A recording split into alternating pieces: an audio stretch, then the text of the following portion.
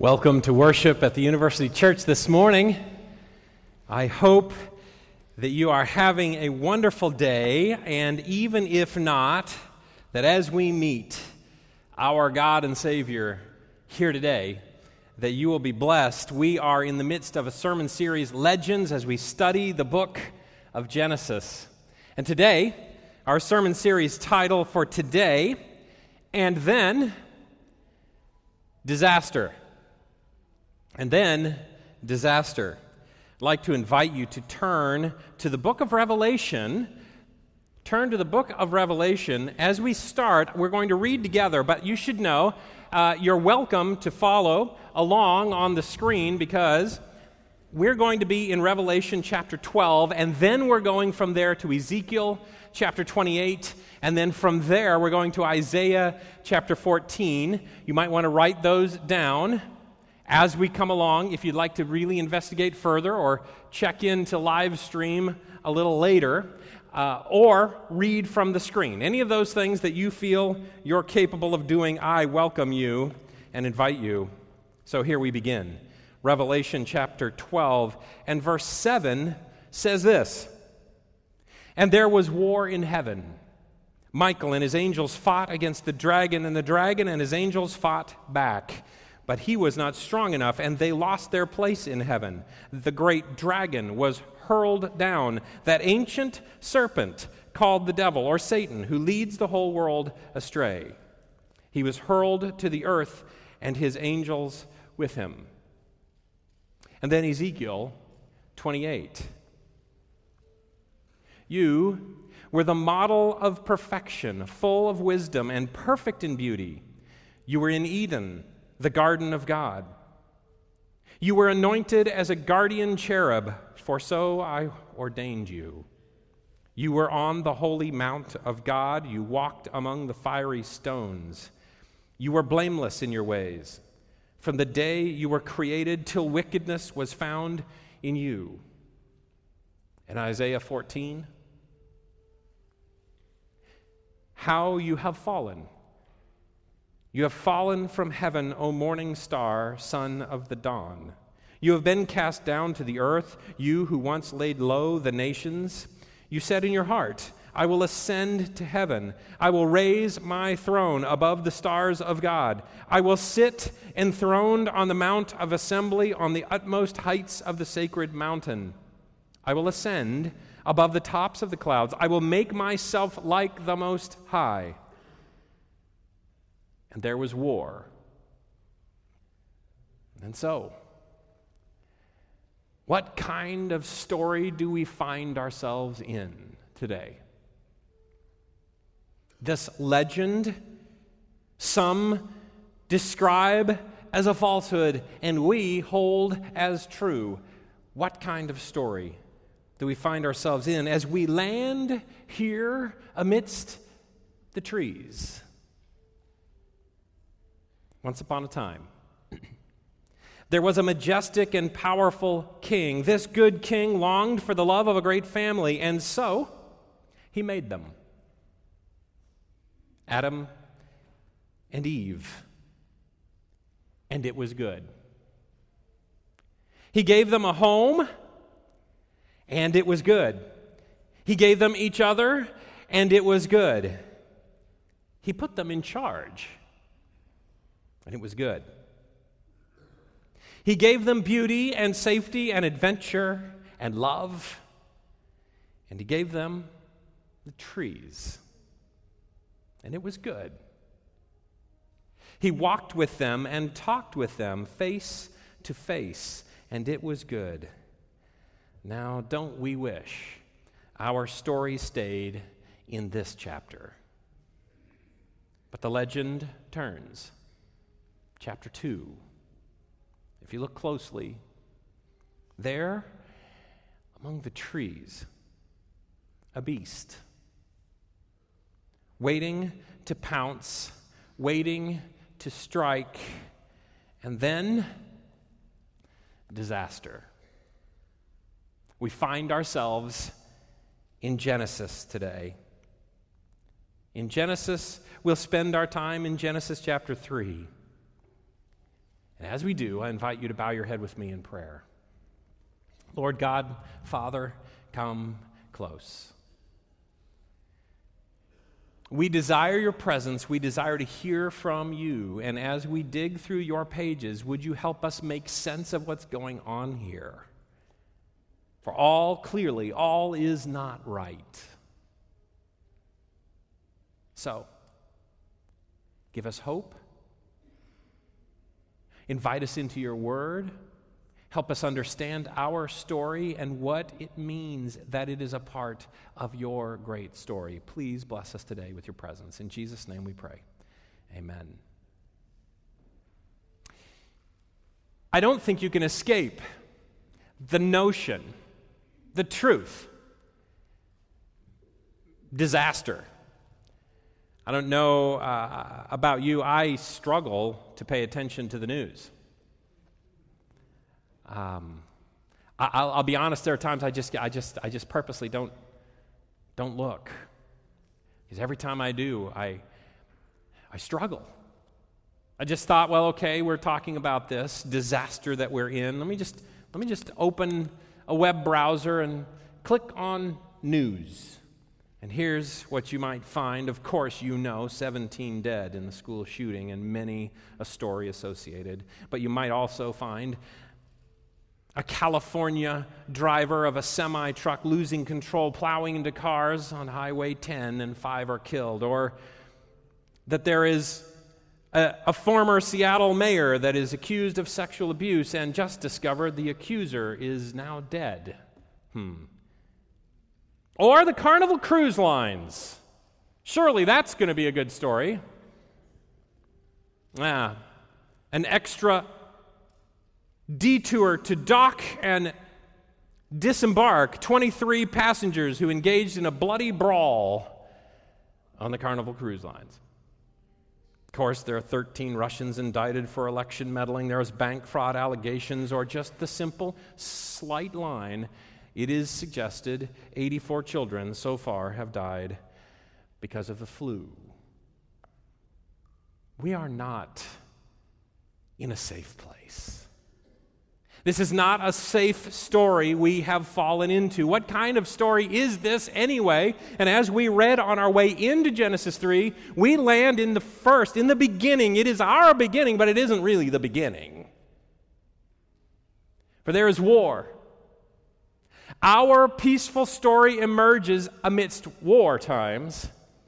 For there is war in heaven and there is an enemy. Have you noticed that all the really great stories have a villain? And some might suggest that what's happening in our legend is it mirrors the great storytelling, and others would say the great stories resonate with all of us because written on our hearts is the story. And it is true that in this story, our story, his story, there is a villain. And so, our story, of course, you recall it, you can rewind it and begin. If there is a simple phrase to label the first 2 chapters of Genesis, this might be a good one. And it was good. He speaks land and seas and stars and trees and dolphins, and he speaks, and it is each thing. It is good. It is good. It is good. That is good. It is good. And it's all leading up to his leaning down into the mud and kissing mankind awake. And he says, this is good. A marriage, it is good. A day set aside to simply say, isn't this good?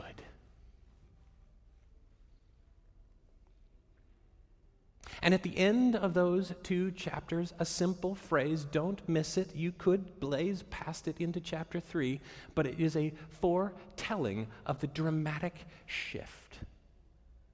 That last verse in Genesis 2. As you read it, my version says, and Adam and his wife were both naked, and they felt no shame. Or in other words, Adam and Eve were naked, and it was good. It was all good. Do you recall? We pointed out this little detail that can be missed. You can read it and you can notice it if you know what you're looking at. You recall that through the course of the telling of the story of Genesis 1 and Genesis 2, this universe of ours, this world in which we live, as God speaks it, the Bible will use his name, God, Elohim. But as the story continues to be told, that name shifts to a broader name, still Elohim, still the powerful God that can speak from a distance and it can be created. But in this story, the telling of our story, the name shifts. Do you recall it? The name shifts to Yahweh Elohim. Not just the powerful speaker of creation, but the one who draws close in relationship and in covenant and in friendship and in love. And so it is the God who comes close. You see it in your Bible because sometimes you'll read and it will say God, and sometimes it will say the Lord God. I don't know about you, but the word Lord feels very distant to me, but that is the word being translated from Yahweh, the one who draws close, the friend of ours, the one who would commit himself, who would come here and die. And isn't it true, that is so like God, that he comes to us?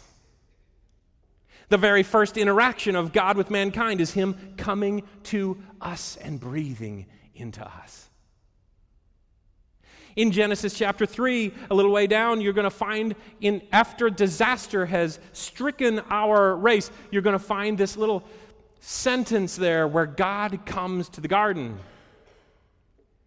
in the cool of the day to see us. He comes to us. We want him the more our hunger grows, but he comes to us. That is this God, Yahweh Elohim.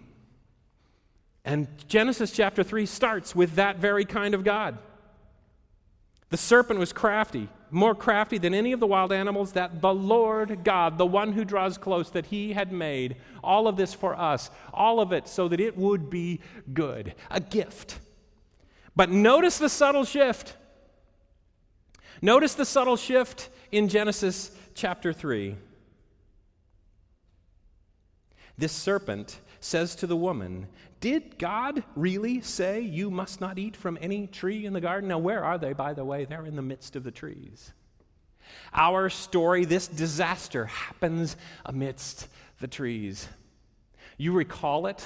God has made all the trees. God has said you may eat freely from any of the trees. Hey, by the way, there is a tree here, the tree of the knowledge of good and evil. We will name this tree. It is specific, this tree. This tree, you should know, Adam and Eve, that the world drops into a story of heaven at war.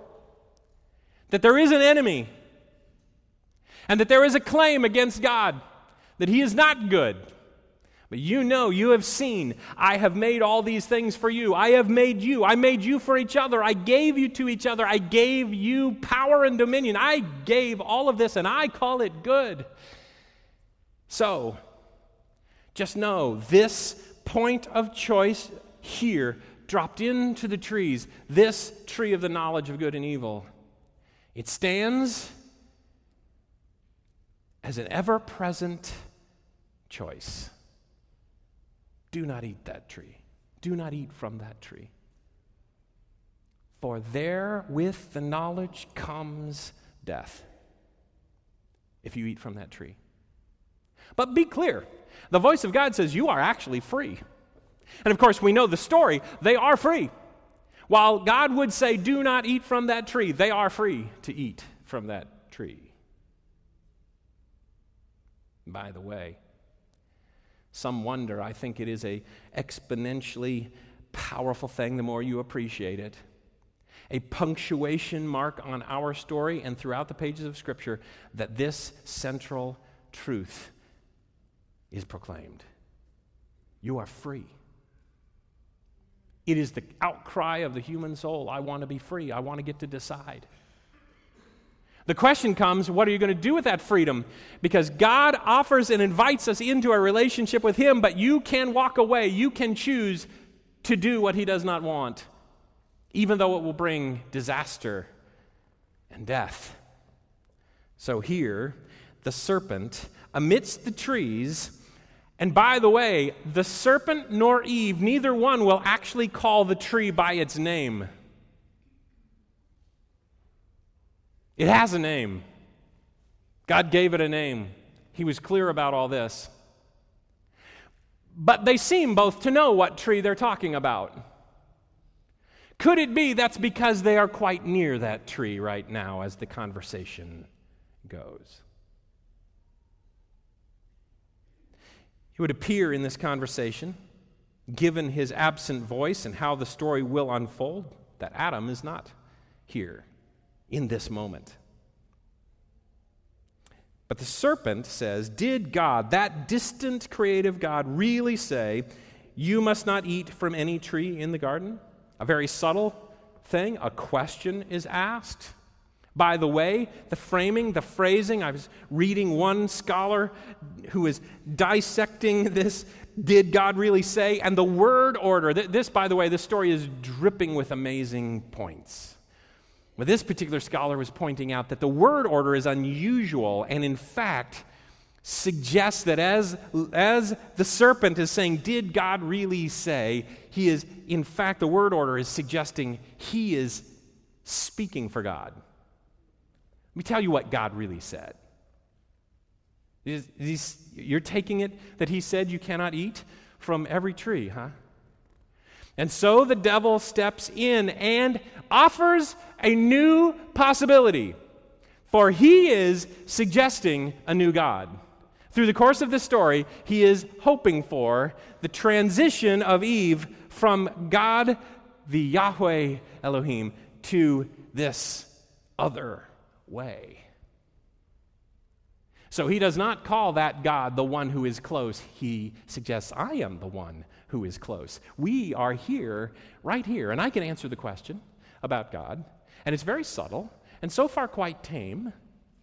But notice that Eve, as she responds, also calls this the distant God, not the Yahweh close God. Did God really say, the serpent asks, you must not eat from any tree in the garden? The woman said to the serpent, we may eat fruit from the trees in the garden, but God did say, God, that distant one, God did say, you must not eat fruit from the tree that is in the middle of the garden, and you must not touch it or you will die. And the serpent ramps up his approach now. They're in conversation, they're dialoguing together, they are associated with one another, they are close. You will not certainly die. You will not surely die. In fact, this is the phrase that God used, you will surely die, with the simple insertion of the word not. That God says this, I can be your God, and I say it's the opposite. You will not certainly die, the serpent says, for God knows that you will eat from it. When you eat from it, your eyes will be opened, and you will be like God, knowing good and evil. So the serpent suggests, one, that what God is saying to you is not true. And two, the reason he is telling you something that is not true is because he wants to keep you low. All dramatically opposite of what we find in the first two chapters of Genesis.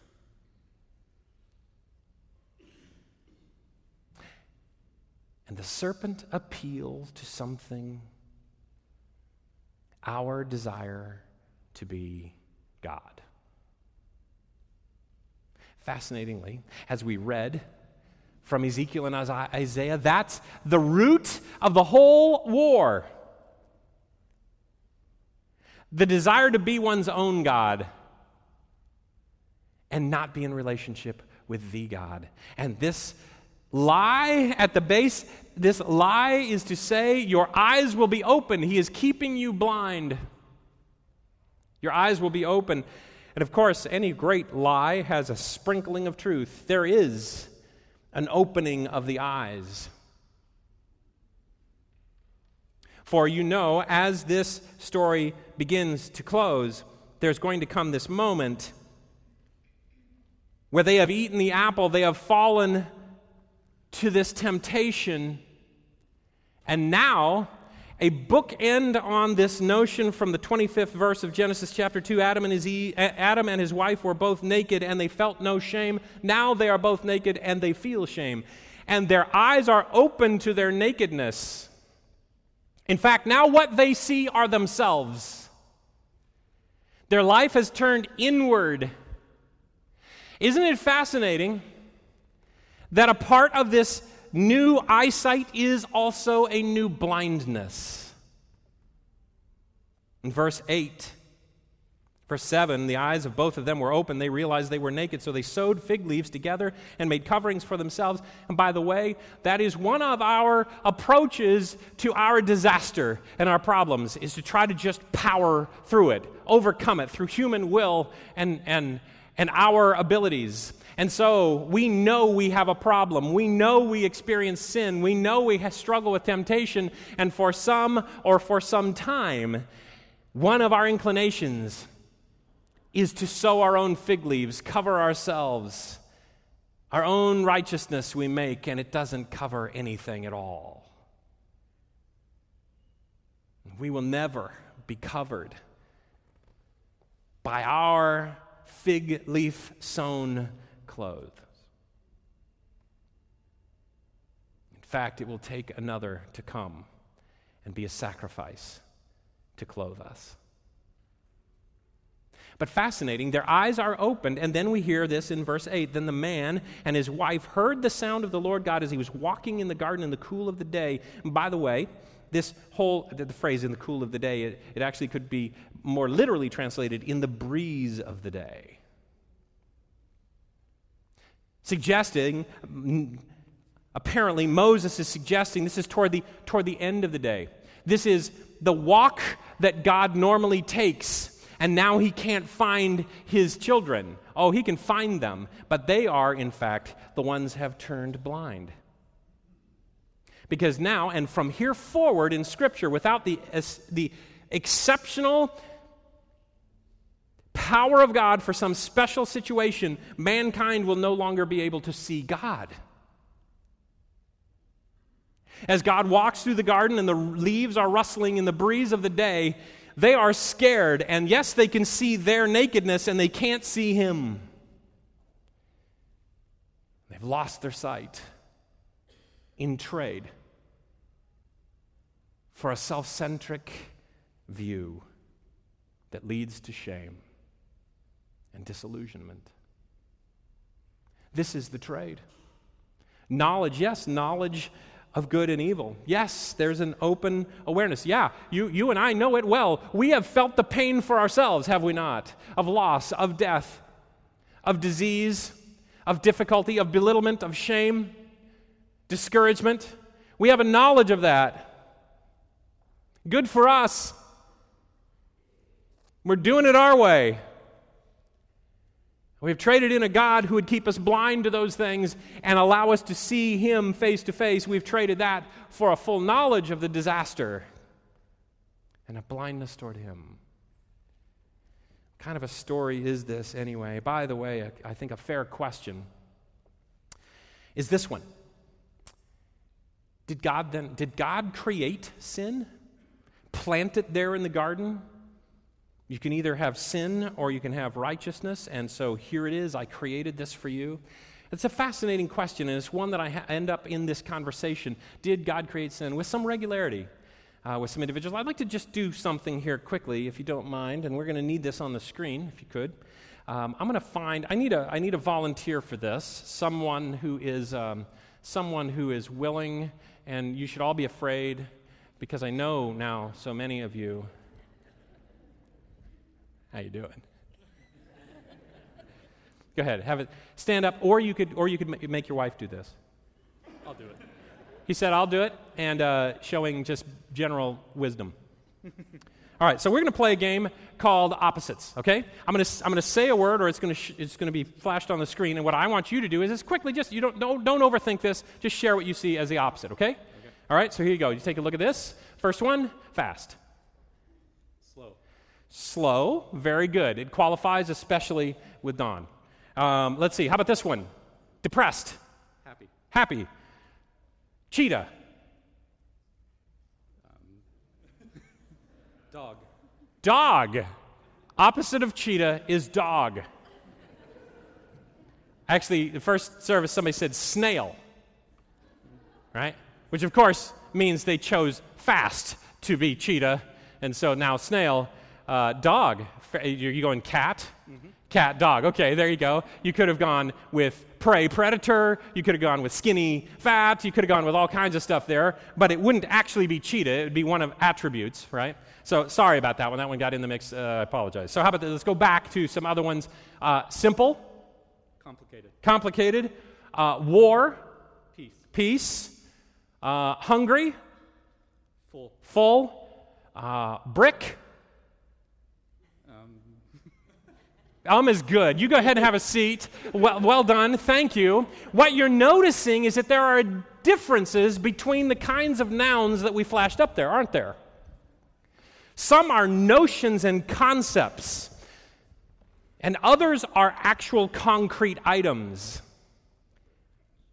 And what you notice is concepts tend to implicitly have opposites.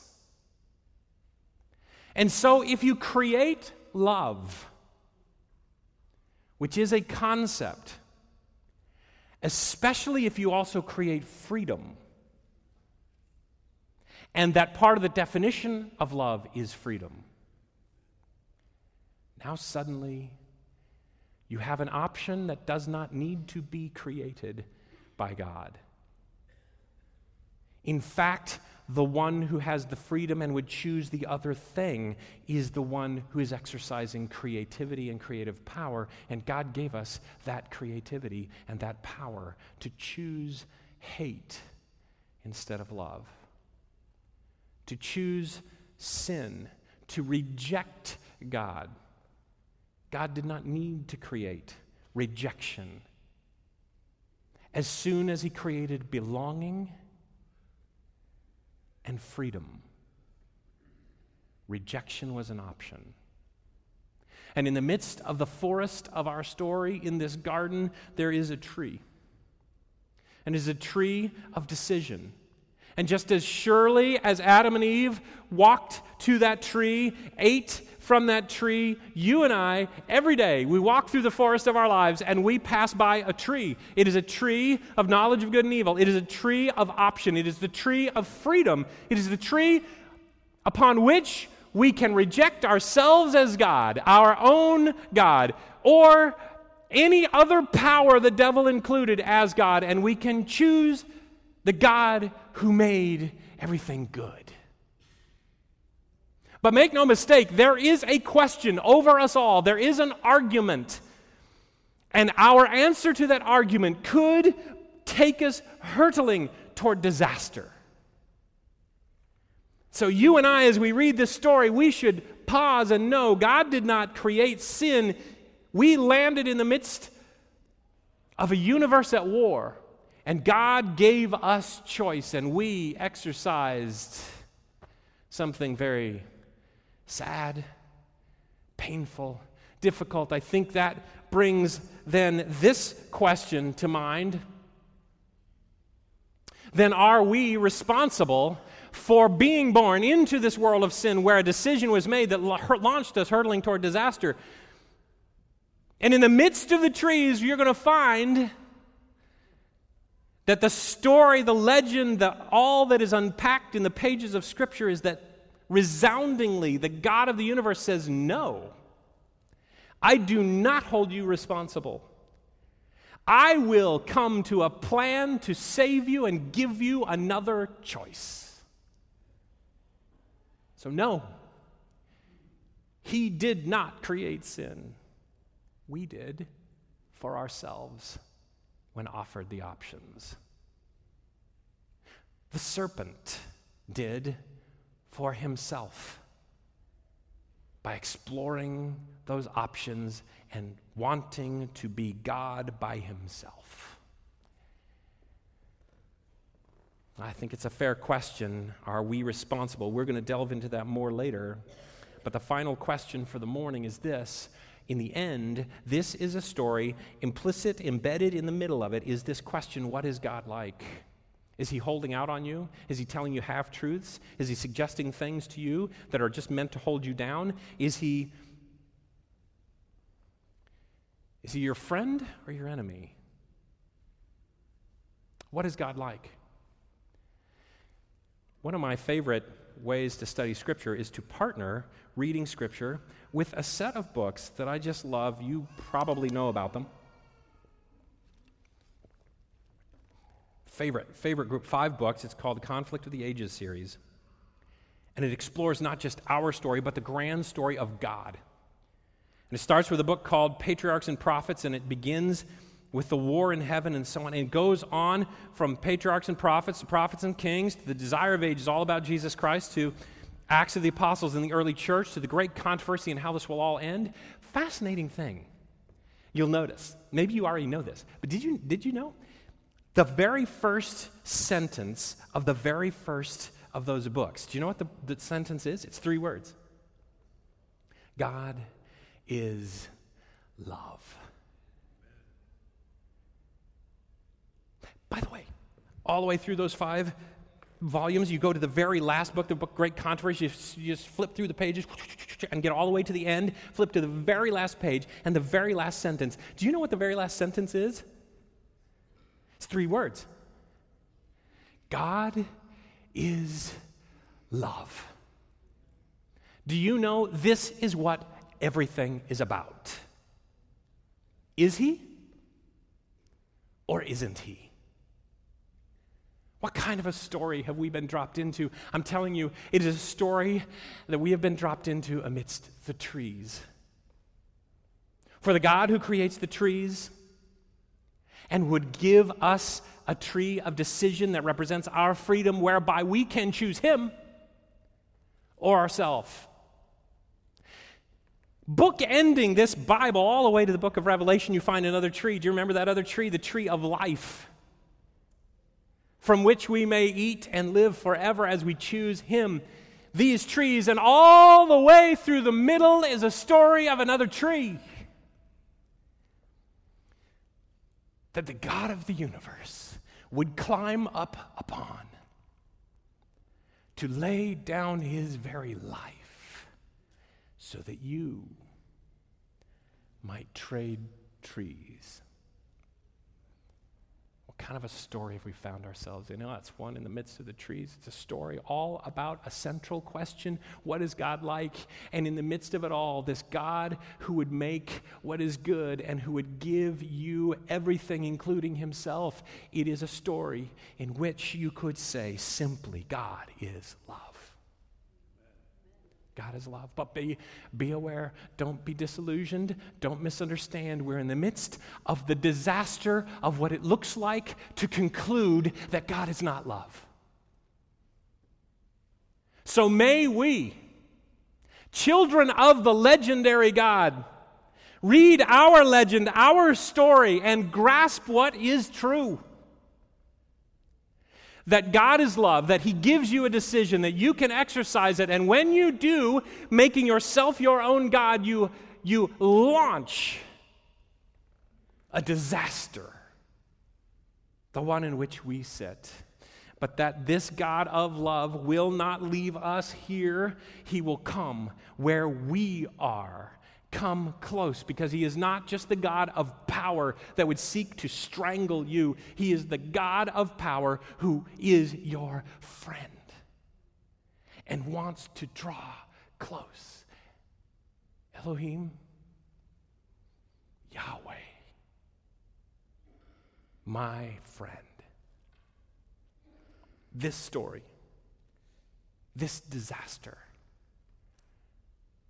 gets to be reversed because of the sacrifice of Jesus Christ and the plan of God, a salvation for me and you. So would you pray, Lord, some of us feel right now so much more in the midst of disaster than in the midst of your love. Draw close to us. Don't be distant. We realize that in so many ways, our ability to see has shifted from being able to see you to our clarity about ourselves. And we know who we are, what we have done, and our deep need of forgiveness and change in our lives. Be today, be the God of creation, the one who can speak over our lives, I wash you clean and it is good. Be the God who is able to say to us, you have chosen me, and so in the midst of this disaster I come and I am holding you and I will rescue you. As we bury our loved ones, may we proclaim the God of rescue, the God of salvation, the God of all things good, the God who is love. May we live out loud a relationship with you that others might envy and wonder, could it be true that this God does exist? And may today be different. Amidst the disaster, different, because you have never left us, even for all the times we left you. So, great God, draw close. In Jesus, amen.